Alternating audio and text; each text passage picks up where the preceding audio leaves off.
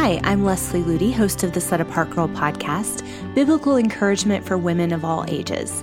Today I want to talk about what it means to really give ourselves fully and completely to the purposes of Jesus Christ, to choose radical devotion to Him in a world where we're so often surrounded by mediocrity, even within the church.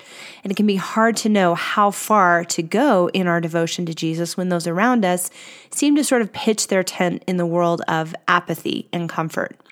Before we dive in, I wanted to let you know that we have some great holiday specials going on right now at setapartgirl.com.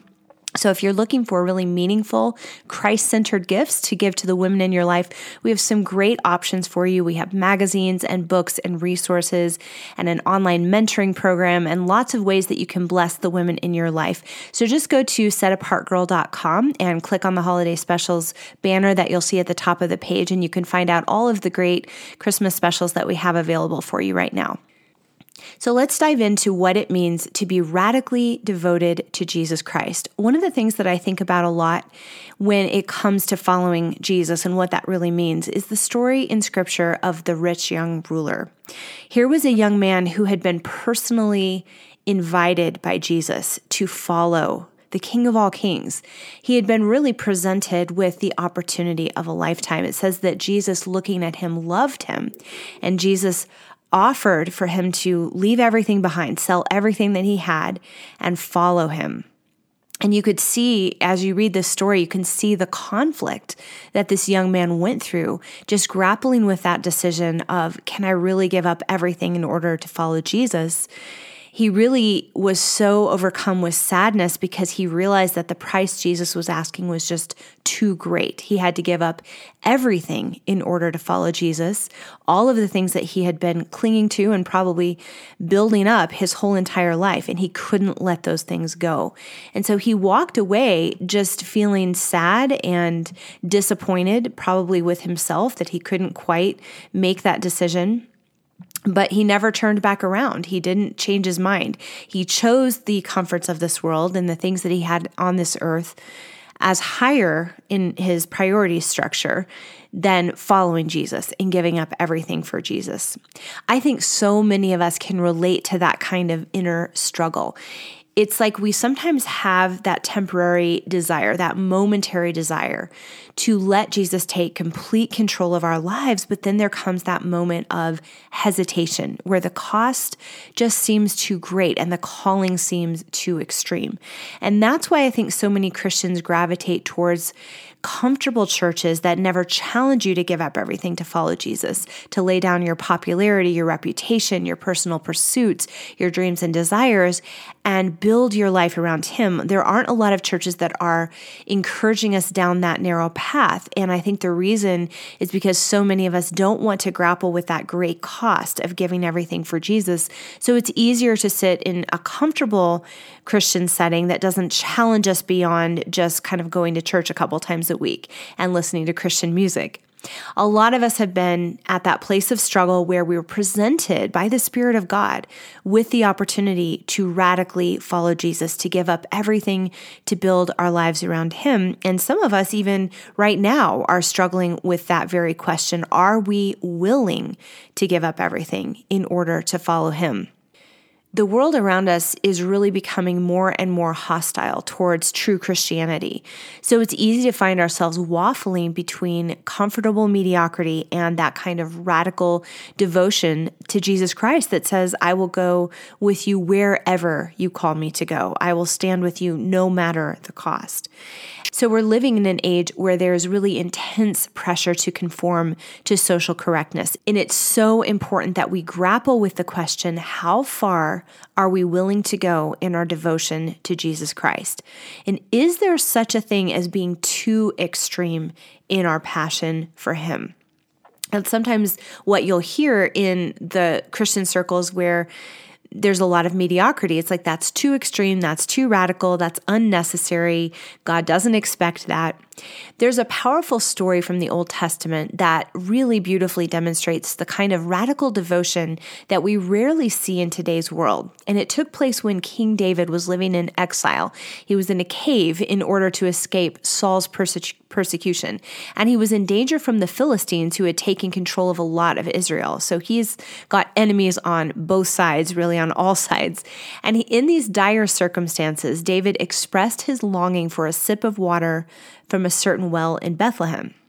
Now, there were men around David that were very loyal to him, and they would give their lives in order to protect him and to fulfill any one of his desires. Really, though, it would have been a death mission for David to send any one of those loyal men to the well, because it was surrounded by enemy soldiers. That statement where he wanted a sip from that well was mainly probably just wishful thinking, just thinking out loud, I wish I could have a sip from this well. But David's men only lived for one purpose, his mighty men. They wanted to serve and honor God's anointed king. So upon hearing David's desire for a sip of water from that well in Bethlehem, 3 of those men sprang into action. If their king wanted a drink from that well, they wanted to get it for him at any cost. And here's what it says in Scripture. The 3 broke through the camp of the Philistines, drew water from the well of Bethlehem that was by the gate, and took it and brought it to David. Nevertheless, David would not drink it, but poured it out to the Lord. And he said, Far be it from me, O my God, that I should do this. Shall I drink the blood of these men who have put their lives in jeopardy? For at the risk of their lives, they brought it. So thinking about how they risked their lives simply to fulfill a slight request of their king begs the question for us, do we possess that kind of loyalty to our true King, Jesus Christ? Do we love him so much that we would become numbered among the hunted and the despised right along with him? Because that's what David's mighty men did. Are we willing to charge straight into the most deadly danger at the risk of our own lives just to honor his slightest request? And like I said earlier, as modern believers, it's quite easy to go to a church where you just sing songs about Jesus, write about him, and talk about him to other Christians. But a lot of times when the true test of loyalty comes, we hesitate. Very prone to choosing personal comfort over radical abandonment to him. We might take a few small risks for our king, but if he asked for a drink from a well that was surrounded by enemy warriors, we might reason, well, if I went that far in my devotion to him, I'd be putting myself at risk. I'd be making myself vulnerable to discomfort and pain. I might even get killed. I can't give up everything for him. It's just not reasonable. But Jesus Christ gave up everything for us, and he is asking if we will give him everything in return. If we want to have unhindered fellowship with Jesus, we must be willing to come away from anything and everything standing in the way of wholehearted consecration to him. So in the case of the rich young ruler, it was his great wealth that stood in his way. He did not want to let go of that. It was like an idol in his life, and he could not release his grasp in order to follow Jesus. In our lives, it could be the desire to fit in and be applauded by this world. It could be our personal dreams and our desires and ambitions that we're just not willing to let go of. It could be an unhealthy relationship that we're unwilling to step away from, or it might be preoccupation with cultural distractions and entertainment. A lot of us struggle with that. We can't imagine giving it up. Jeremiah 29:13 says, "You will seek me and find me when you search for me with all your heart." And I love that scripture because it so illustrates the point that when our desire for Christ becomes so great that we begin to seek him as if we are searching for priceless treasure, when we are willing to give up all the treasures of this world in order to gain him, that is when he will draw nearer to us than we ever imagined possible. I love how Charles Spurgeon expressed this. He said, Jesus says, "Rise up, my love, my fair one, and come away." He asks you to come out from the world and be separate and touch not the unclean thing. Come altogether away from selfishness, from anything which would divide your chaste and pure love to Christ, your soul's husband. Come away from your old habits. Leave all these things. Come away to private communion. Come away, shut the doors of your chamber, and talk with your Lord Jesus and have close and intimate dealing with him. Come altogether away from the world by making your dedication to Christ perfect, complete, unreserved, sincere, and spotless.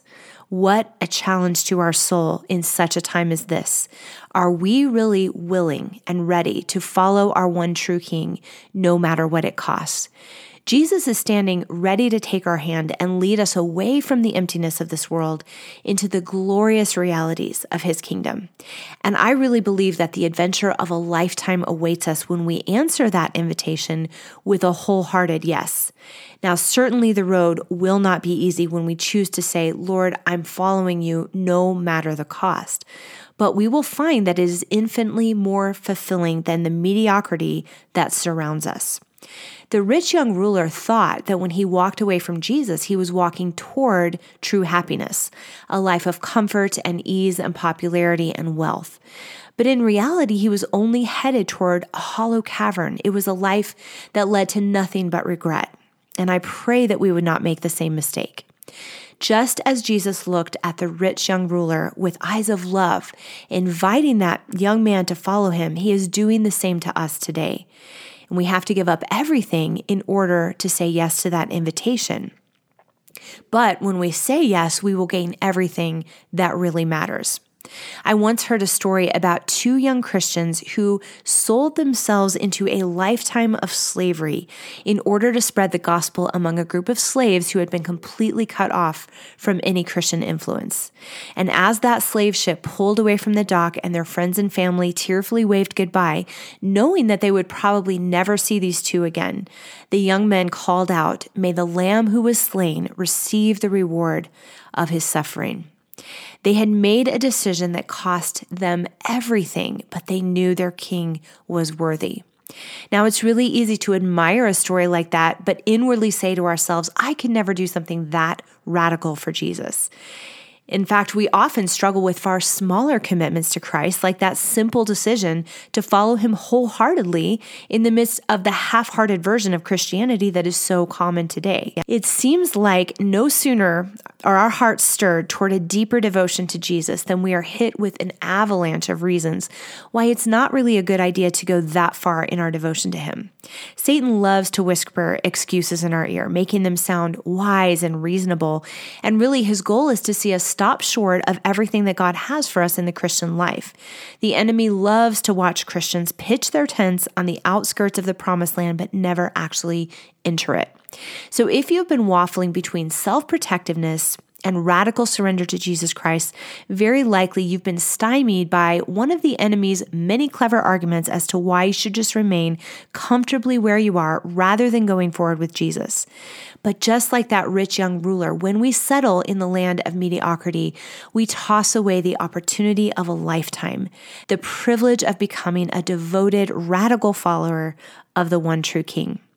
Jim Elliot said, "He is no fool who gives what he cannot keep to gain what he cannot lose." And I believe the opposite is also true. He is a fool who holds on to what can never last and chooses the temporal over the eternal. That is the trap that the rich young ruler fell into, and it's the trap that many of us today get caught in as well. The enemy and the culture that we live in want us to believe that the treasures of this world, wealth and comforts and popularity and achievements, are where we will find true happiness.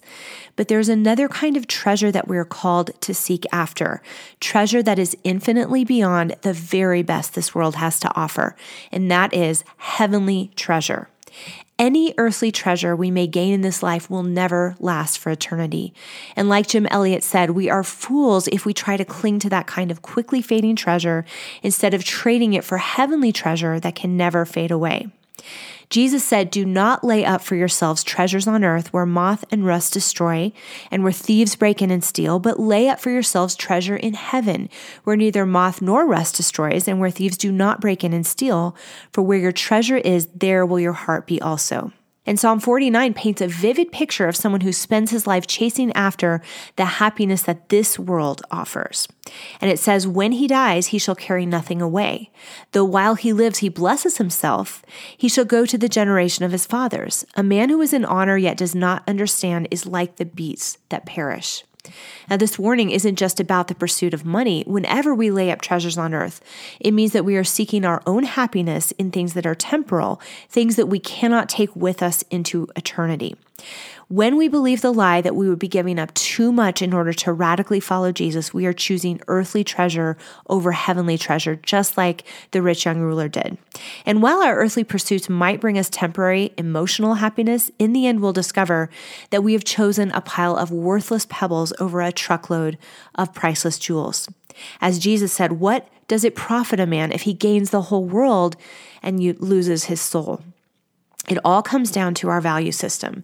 Are we living for the things that are temporal or the things that are eternal? And I think it's so important to realize that Jesus never asked us to make sacrifices that he himself was not also willing to make. Have you ever stopped to really ponder the enormity of the sacrifice that Jesus made for you and me? He, being in the form of God, did not consider it robbery to be equal with God, but made himself of no reputation, taking the form of a bondservant and coming in the likeness of men. And being found in appearance as a man, he humbled himself and became obedient to the point of death, even the death of the cross. If Jesus gave up everything for our sake, is he not worthy that we should do the same for him? Jim Elliot expressed it beautifully when he prayed, "Father, let me lose my clutch on everything temporal, my life, my reputation, my possessions. Lord, let me lose the tension of the grasping hand. Open my hand to receive the nail of Calvary as Christ was opened. He thought heaven, yea, equality with God, not a thing to be clutched at. So let me release my grasp." If you are tempted to believe that the cost of radically following Jesus is too great, then take a moment to remember what he gave up for your sake. When we grasp the reality of Calvary, the idea that the cost of following him is too great will seem like the most foolish notion in the universe. So are there any areas of your life today that God is asking you to lay at his feet? Are you willing to choose Jesus first over social approval, personal pursuits, and comforts? If you are not willing now, ask him for the grace to become willing. That is a prayer that he loves to answer. Radical devotion to Jesus Christ, following him at any cost, is a decision that we will never regret. I hope you've enjoyed this week's episode. If you'd like to go deeper into this principle of radical devotion to Jesus Christ, I encourage you to visit us at setapartgirl.com, where you will find loads of articles and other resources on living a Christ-centered, poured out, set-apart life. I pray you have a blessed and Christ-centered week.